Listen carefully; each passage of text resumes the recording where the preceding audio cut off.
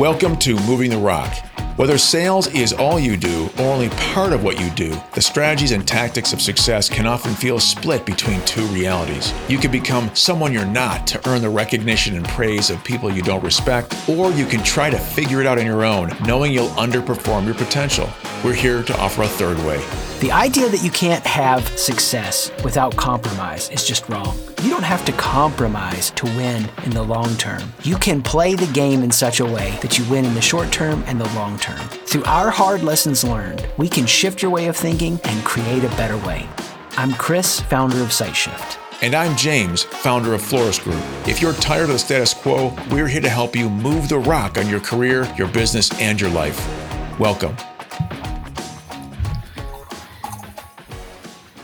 So my salespeople are constantly asking for a discount. They're constantly complaining about their customers' inability to make a decision, constantly complaining about being put off. They're constantly complaining about how nobody's buying right now. Deals aren't moving. Deals aren't happening. They're constantly pushing back on me as a leader when I refuse to discount. They consistently complain that we'd earn more if we were more flexible on price. They consistently complain that nobody knows who we are. They don't know our brand. They don't know what these products are that we're offering, which puts them at a competitive disadvantage. Their presentation materials suck. Their marketing materials suck. Their lead flow sucks. Just about any complaint, Chris, that you get from a sales organization, and I probably just hit 10%, right? For any leader who's listening, they can be solved with one approach to selling that I don't like to use the name of the approach because it's as old as dirt. And, when something's overused, it can lose its power and its meaning because we can just evaluate it or understand it at a superficial level, right? But it's this concept of value selling. What is value selling? It's different than solution selling. It's not going out to the world with a solution and looking for people that have a fit, right? Where we say, "Hey, how are you? Oh, I wish I was better. Oh, what's going on? What's wrong? Oh, my dog isn't eating. Oh, have I got a solution for you?" Boom. It's this need solutions paradigm that folks live in. Value selling is customer centric. It's let's understand the customer's definition of value. And then think about what's missing. And then think about what recommendation we might make. Yeah. We were talking about this a little bit earlier, the unlearning that has to happen when you've answered that problem with more energy, more enthusiasm, more effort. And so that's why when you and I started connecting and I started to grasp even a little bit the model, all powerful transformation that leads to a mastery that's going to bring all the goodness in your life is an unlearning and then a relearning. Because if everybody would do what you're laying out, what we're talking about in this podcast, the problem solves itself. But it takes patience. It takes time. And we get excited and we want to solve things, or we feel pressure and got to deliver the goods. And oh my gosh, Jimmy, we're just talking about this. I mean, I can think of times early 2015, 2016, I'm going to a conference and I know when I hit that stage, I got to close 3 or 4. People got to come up to me, at least one, but you can't have that feel or vibe. And I was great at doing that as a speaker from the stage, or hopefully still can be, and I can always get better, right? But maybe I would call it great because juxtaposed to how I would do it one-to-one was terrible. I would just bring that enthusiasm and bring that energy. I didn't know how to create the space that this model creates. And that's, I love that. You're creating space for the buyer. I'm there all the time. I see a challenge. I have the solution. It does you no good to blurt out the answer, because the person who has to be buying in isn't where you are yet. They don't have your 30 years of experience. All the stuff that puts you in a place where now what the answer is. They're still dealing with, what they want. They're still dealing with what they're missing, the desires that they have. We have to move them along their buying cycle by just having a little bit of patience. And as we're talking about the WINS model, which is the marriage between a successful buying cycle or the universal buying cycle and the this fastest path to cash, this sales process. So their buying cycle, our sales process, married and aligned, and all you need is a little bit of patience. This is I know part 2 where we started last week, but right where we are, I had an experience yesterday with this. Curious to hear a little bit of your thoughts on it, and I'll share mine and hear how you would have handled it. But I've had these moments where I showed up to a referral meeting where you feel like pretty solid on how it's going to go, and you get this left hook where they don't want what you have. They want to be you, right? And that's been pretty wild to have that a few times. So, I remember heading out to a meeting with a guy who had trained literally like 40,000 people all over the world. He had read one of the books, and as he had read the books, he felt like I had some good stuff on emotional intelligence. I'm like, sweet, he's going to have me come in and do stuff. And then we're sitting down and he's like, help me go out and do what you're doing. And I'm like, dang it. But then I was helpful and whatever. Yesterday was weird because it was this meeting where, we got through a few pleasantries at the beginning. It's a referral, that I had helped somebody else, and they respected that person a ton. And so I just asked, well, tell me, Jimmy style, why am I here? What's going on? Nothing. Everything's fine. It's great. And all of this convincing energy of how everything was great, which is a big red flag, right? It's like the people that post the most on social media about how much they love their wives. Usually something to prove. So I said, well, tell me, what are the current pain points? There are none. There are none. I don't have any. All right. What's coming out of your mouth next on that? Curious. Well, what's easy for us as listeners to your story to surmise is that they are proving they're hiding, and they're just not willing to be vulnerable at this moment. So it's that lack of vulnerability or transparency, depending upon where we are in the meeting. And we talk for those who are interested. We'll be talking about this in the future, but listen for or look for an episode on the tension cycle, and we'll talk more about that. But it's either about transparency or vulnerability. So either we haven't built enough trust and rapport to get them to open up, or they need some pushback, right? So so if I just paraphrase, and you correct me if I'm wrong. It sounds like every goal that you have is you have a plan for, you're on track, everything's happening as it should be. And if it's not, you know exactly what to do about it. So there are no questions, there are no barriers, there are no challenges or issues, and there's nothing for you to learn moving forward. You got it. Yeah, which was in my wording is you're not anywhere where you're stressed at the edge of your abilities. Your vision is fully aligned and caught up with your resources.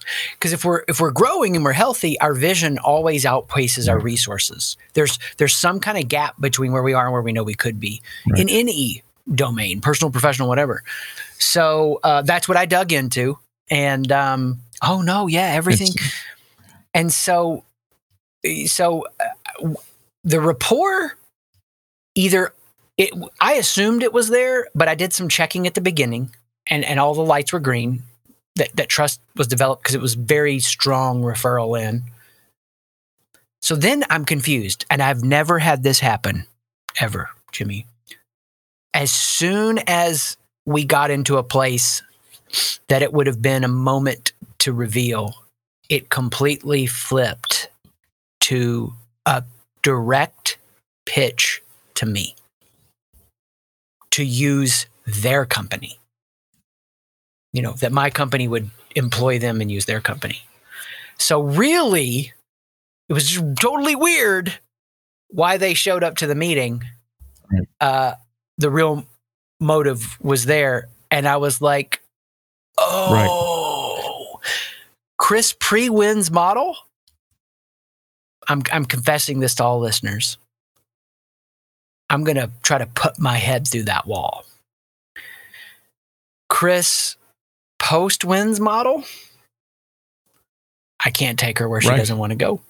Right. And now I don't have to grieve this. I didn't do anything wrong.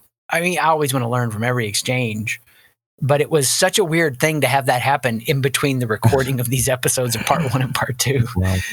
That I was like, what the heck? Right. So for the listeners, there was no active buying cycle. So when I made that ridiculous statement, you're good, everything's well, everything's perfect, you're on track, there's no questions, there's nothing to be curious about. I would make it a ridiculous statement. If they still said yes, then I would follow up with, so why am I here? So whether they said yes or no, the question goes back to, so why are we here? And then that's when they say, well, I'm here to sell you something. And so, I get it. So I love to ask the same question over and over and over again, especially if it's not answered the first few times. It makes my life easier as a salesperson. It makes me seem wiser when I use fewer words to express what I'm trying to get to, especially if I'm using the same word over and over again, because what it signals for the person I'm talking to is, yeah, you avoided it the first time, and yeah, I'm not letting you off the hook.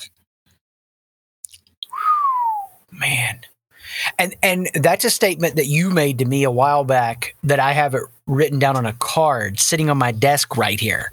I know nobody can see it, but you can hear the paper.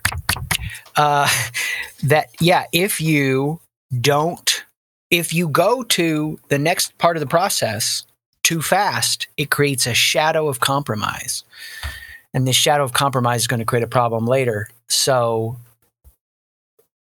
I love that. I would want to put a big neon sign around that. Just stay with the questions. And I did for a bit, and the moment was there. And then I saw the poor approach that was being used towards me, that was bringing enthusiasm and energy. No questions. And there we go. So maybe I need to email this person and be like, you need to talk to him. Talking about no questions. Yeah. So it's interesting. So we talk about, if there's no curiosity and they're a buyer, if there's no curiosity, then there's complacency. And we have to challenge that complacency to move them to the curiosity curve. In your case, they weren't a buyer. They were there under false pretenses. Yeah, exactly. And I think for the complacency or curiosity, how would you word it when there's somebody is so covered up in pain and struggling that they just can't acknowledge it at all, and they're pretending hardcore? Is that complacency? They're just we like to think of, and I can send anybody the model if they'd like to see it, the 7 C's of change. But we say that there are 2 paths to change, but only one path to growth. The path to growth is the curiosity curve, where we can make decisions with clarity. The path to change that does not result in growth is the path of complacency, because then you end up making decisions in crisis. So it doesn't matter why I'm complacent. If I remain complacent, then the only way that I'm going to get off that curve is through a crisis. And if I survive, I get really curious. Now, what we find, especially as coaches, what we find is that when our clients live on the complacency curve, it could be a rare and unique place for them to be because they're just confused or they're struggling for some reason. They're just not, their mind isn't open, and they can be fairly easily coached into that level of curiosity. There is a whole other part of the population that has been raised to only live on that complacency curve and only change when crisis comes. And oftentimes that kind of behavior signals someone who lives with a victim mentality. What do I mean? And I'm not a psychologist. I'm not pretending to be a doctor. But what I can tell you is my experience is, if I wait for the crisis, then I can blame the crisis. Why did your business fail? We ran out of money. Oh, really? There's not a business on the planet that failed because they ran out of money. It was about mismanagement. Why did your business fail? Oh, bad timing. Oh, the economy. There's all these external excuses. Well, we didn't anticipate the economy. We were overextended. We were over leveraged. Why did your real estate investment business go out of business? Well, because of the crash. Or was it because you were over leveraged by 500%? So if we fail to accept responsibility, if we don't want to accept responsibility, we use the crisis to deflect that responsibility. And now we're a victim player and we're just supporting the victim mentality. So if I'm a salesperson and I believe that people buy when they're ready, willing, and able to change, if I'm talking to somebody who's on that complacency curve, I now know I'm either going to move them to curiosity, or the only time they're going to buy from me is when they're in crisis. So I can just wait. Or if I only sell to people who are going through the crisis, I just use the crisis as a trigger for a buying cycle and go. But if you're like most organizations and those folks who buy in crisis, if those folks end up being cheap, low margin, pain in the neck customers, then why wait for them? Why not go find folks that are on that curiosity curve? Well, I love that. And because when people buy in crisis, it takes a couple of years, 2 to 3 years, to get them out in front so that they are not reactive, but they're choosing the perfect reaction, not blindly reacting. They're iterating, they're getting ahead, they're reinventing, all these key things. And when they're coming out of curiosity and growth, the explosion of impact that happens so fast, so immediate, so clear. And that's awesome. Well, how do we make sure we don't get that shadow happening in between part one and part two of this model? Because as I tried to go into wants and impacts yesterday, that door closed. So I'm able to say, I love saying this phrase, and I've said it before, I'll be here when you're ready. Yeah, I love that. It's a fun way to close. So I like that. And a simpler way to say it for me is my favorite 4-letter word as a sales guy. Okay, my mind just went a lot of places. You're going to have to not pause too long there. It's just the word next. If they're not qualified, I just think to myself, okay, great. Next.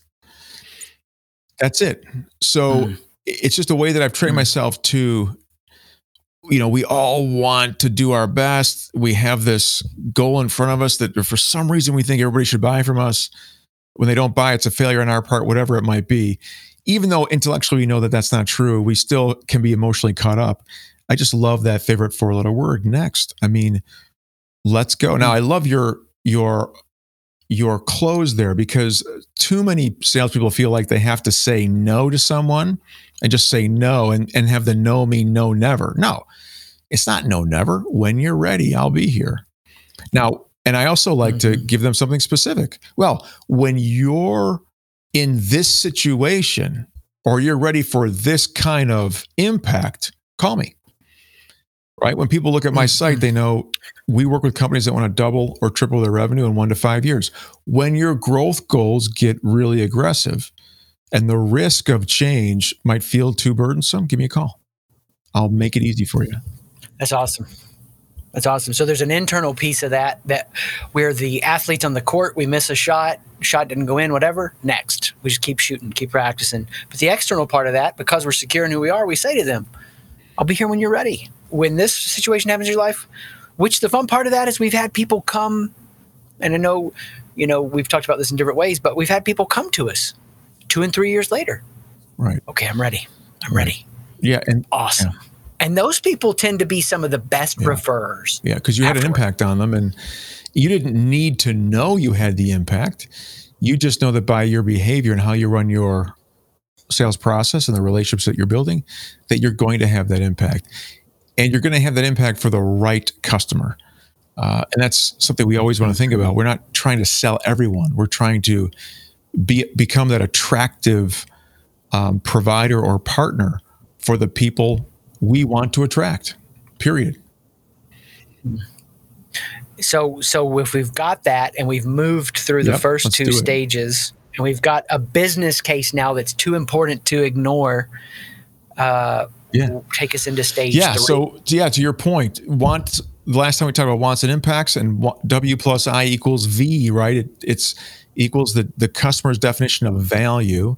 Well, now that we understand that, now it's time for needs and solutions, which is what we're going to talk about today.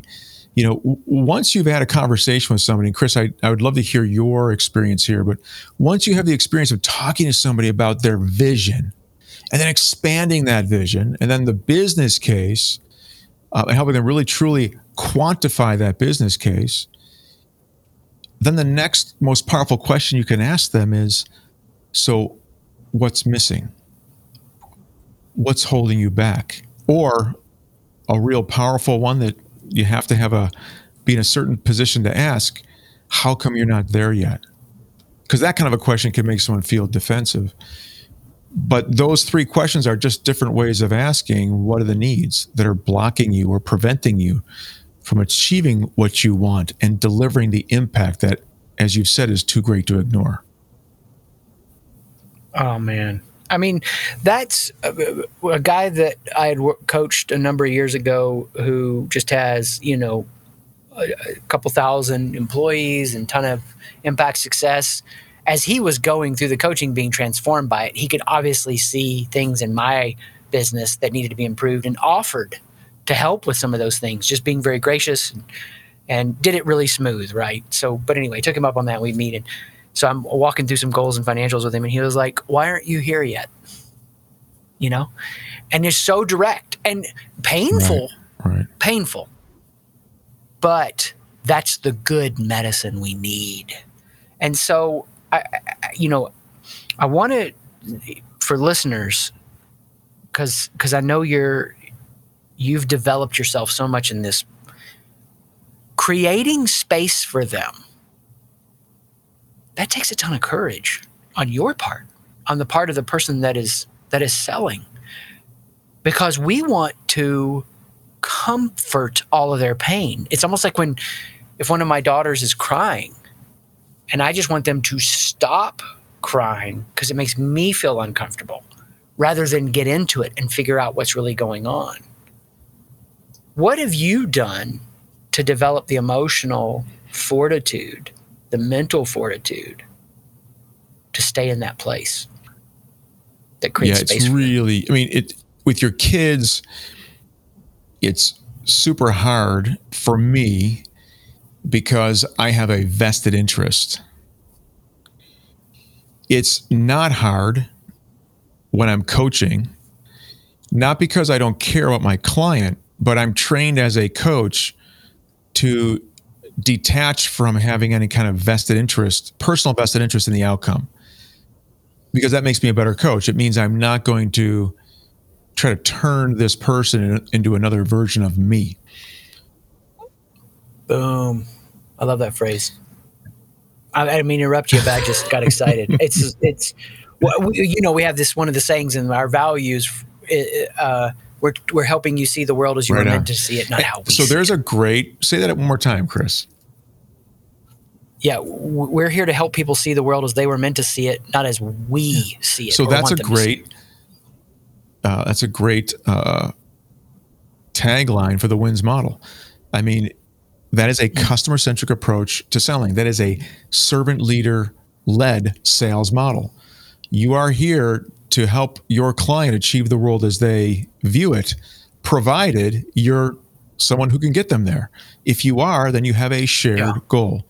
And so when you help the client, you help yourself, and you create that win-win, as they say. You become that growth multiplier. But you have to have that emotional detachment. So when we evaluate salespeople and evaluate sales teams, and we help salespeople kind of become better at what they do, or take those next level steps to perform at higher levels, one of the things we look at is their emotional, not just emotional intelligence, but how emotionally ready are they and prepared are they for a very tough sales conversation, right? Oftentimes when folks are too involved in themselves, how they look, how they smell, how they're behaving, am I performing, they can be offset by or off-put by a client who's fairly aggressive or not really considering their feelings and just being a little angry, maybe very emotional. And their emotional state can make the salesperson emotional. All of a sudden, what happens when that salesperson gets emotional is they lose their minds. In other words, they stop thinking clearly and start responding and reacting, and they break out of whatever process they've trained themselves to follow. And so that lack of emotional maturity can really hamper their effectiveness. So the best thing we can do as salespeople is detach from the things that create that emotional connection for us, detach from the outcome, detach from any kind of judgment that we might want to avoid, or judgment that we might want to achieve, like, ooh, you're special, I want to hang out with you. Leave all those outcomes outside the door and just focus on being present and being focused on the process that you were trained to execute. Dang it. I was going to say, yeah, we detach from the outcome, but that would just leave an empty vacuum. What do we connect to? And you said it, the process. I love that. So as we connect to the process here, what are the gates for the needs? So at the needs stage, what our goal is to understand the must-have requirements.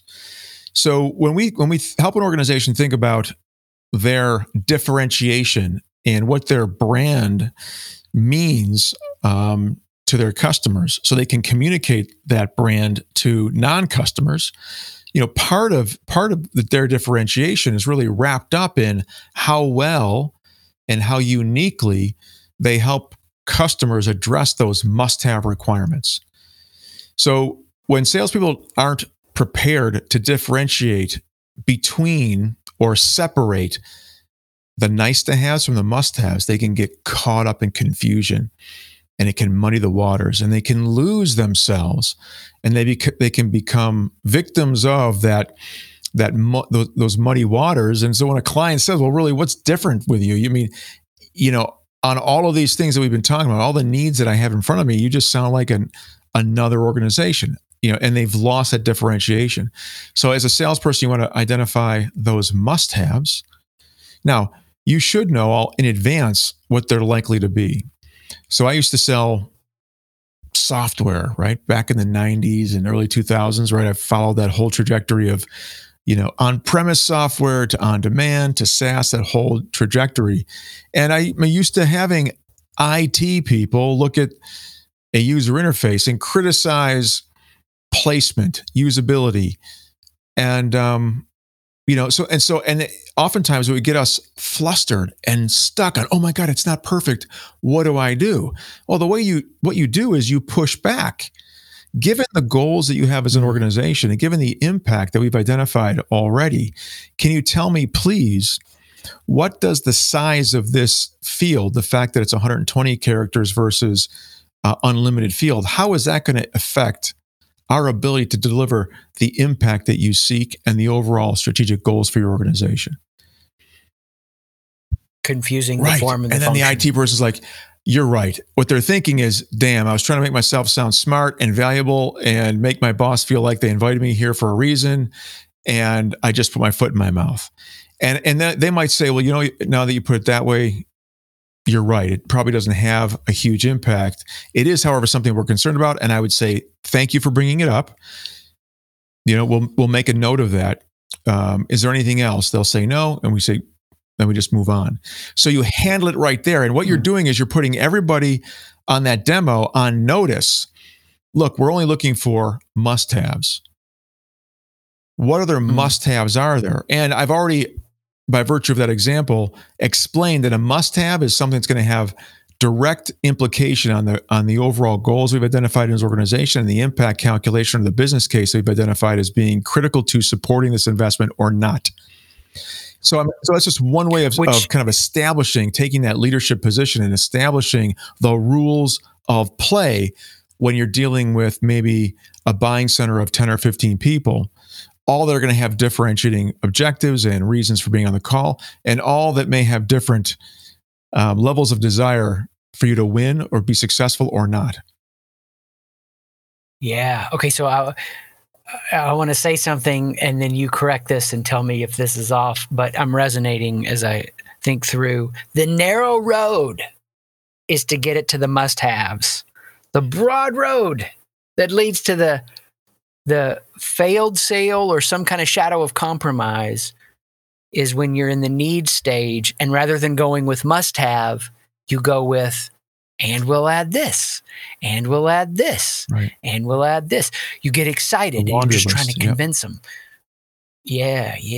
I mean, and I see that happening in services space like crazy. And because that has been the energy that's happened in services for a number of years in selling, clients prefer. I hear it in their voices when we talk with them, their companies. Less. They want less, not more. They want to know that you're such the expert on this transformational journey that you figured out the minimum effective dose that delivers the transformation they seek, and they can get more if they want it.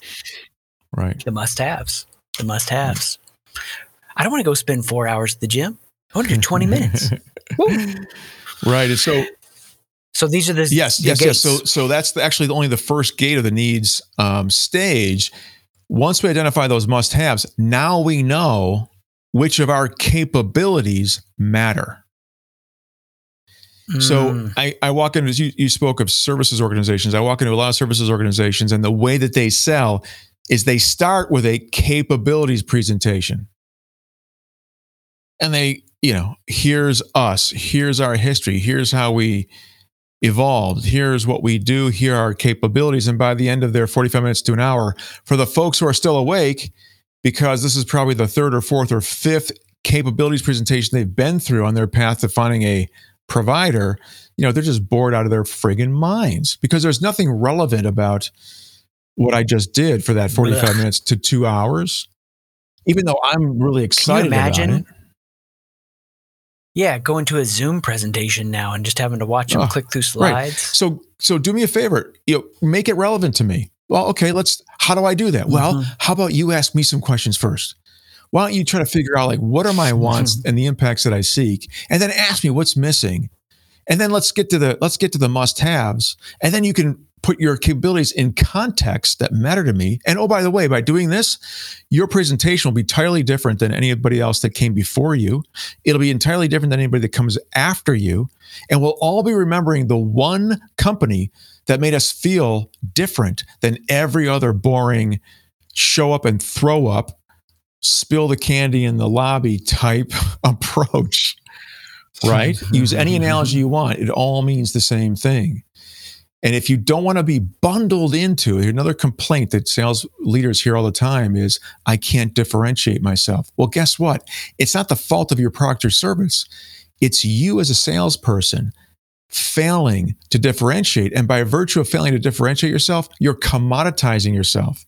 You're actually forcing the customer to go meet with other folks because there's nothing special about the message that you gave and the way you made them feel. I love it. I love it. one of the endorsements we got years ago, I had just made an offhand comment, and then they actually put that in the endorsement they had given us, and it was an exact phrase speaking to that differentiation. I just happened to be a drunk monkey spinning around in a bar, blindfolded, threw a dart, and hit the target.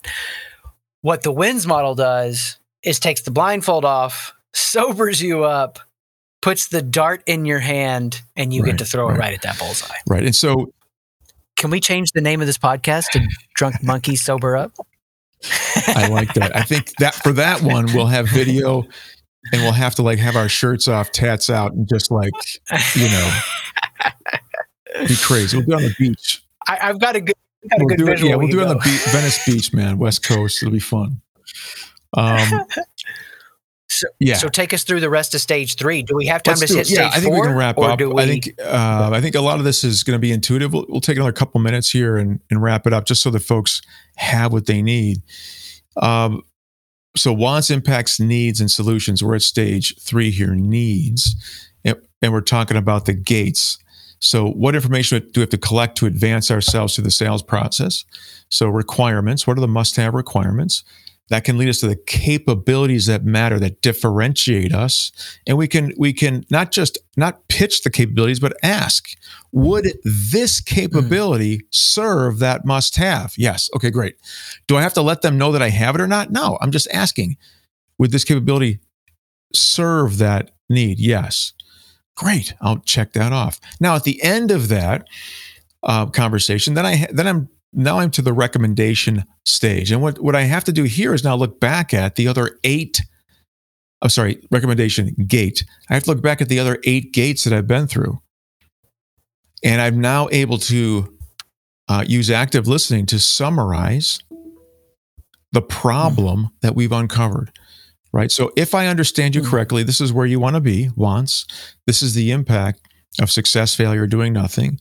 And if I've done my job and I've identified the economic impact, I can say to them, it sounds like you have, I can identify that impact. And then after I go through the needs, I can now articulate the win, which equals problem, and say, it sounds like you have a $20 million problem or a $1 million problem, or however I want to characterize that problem from the impact conversation. And they say yes or no. Now, if they don't give me a definitive yes, I just ask them, look, is there anything about my description that you would change? Or maybe in advance of that, I would say, look, are you willing to tell me yes or no right now if I summarize the challenge that we've identified in front of you and give you my recommendation? And they say, of course, I'll do that. Great. Now I can get them to a definitive answer, summarize the problem, and then ask them, would you like my help? The answer is, of course. My strong recommendation is, and then I give them the recommendation. Now, this is where we get to a verbal recommendation. And it's not a proposal, it's a verbal. Why? Well, if they have any objections, or I ask the question, do you see any reason why you wouldn't adapt and adopt this right now? And they say, well, I do have some pushback for you. I hear it when I'm live. I don't allow them to kind of come up with it when I'm not around and then ignore my phone calls for 3 months. We address it now. We get it to the point where they tell me exactly under what circumstances they will adapt and adopt the recommendation that I've just made. Wonderful. Is it worthwhile for me to put together a proposal for you? Yes. Great. Who should be in that meeting? When should we have when can we schedule the conversation with those people to hear the proposal? Right. And so what I'm doing is setting up now the 4th stage, the solution stage, which is now the stage where I bring the first gate of the solution stage is I bring my recommendation back to my own internal team. Hey, can we deliver this profitably? Yes, checkbox. Let's write the proposal. Great, checkbox. We present the proposal to the decision maker and the rest of the folks that are going to influence it. Yes, check. Then we ask them for their commitment, and not just commitment as to will you sign, but will you by when? We get the commitment. We schedule the kickoff pending their signature. We know if there's going to be a vacation or a holiday blocking them for some reason, and we are ready to roll. So you're not refreshing the QuickBooks link and seeing on the proposal. Oh man, I just hit somebody's pain point right there. Yeah, and you're not creating artificial, like you're not creating artificial barriers like this proposal is good for 30 days. Nobody believes that your proposal is only good for 30 days. Instead of creating an artificial barrier, why don't you just get them to address whether or not they can sign this within 30 days? If they say, I'm not sure, you say, well, tell me why. And they tell you, well, we're going to be on vacation. Or they tell you, well, it turns out for this level of investment, we have to go to a steering committee or to the board, and they meet once a month. And it's okay, great. Now you have a whole other buying center to evaluate. You don't just say, great, let's change the date. You say, great, now tell me about that committee, right? I got to add an exclamation mark real quick. That's what makes this so relationally pure and beautiful and whole, and just and for people that can't see me right now, I've got the matrix printed out in front of me. I'm taking notes because we're talking about how to build this for our certified coaches.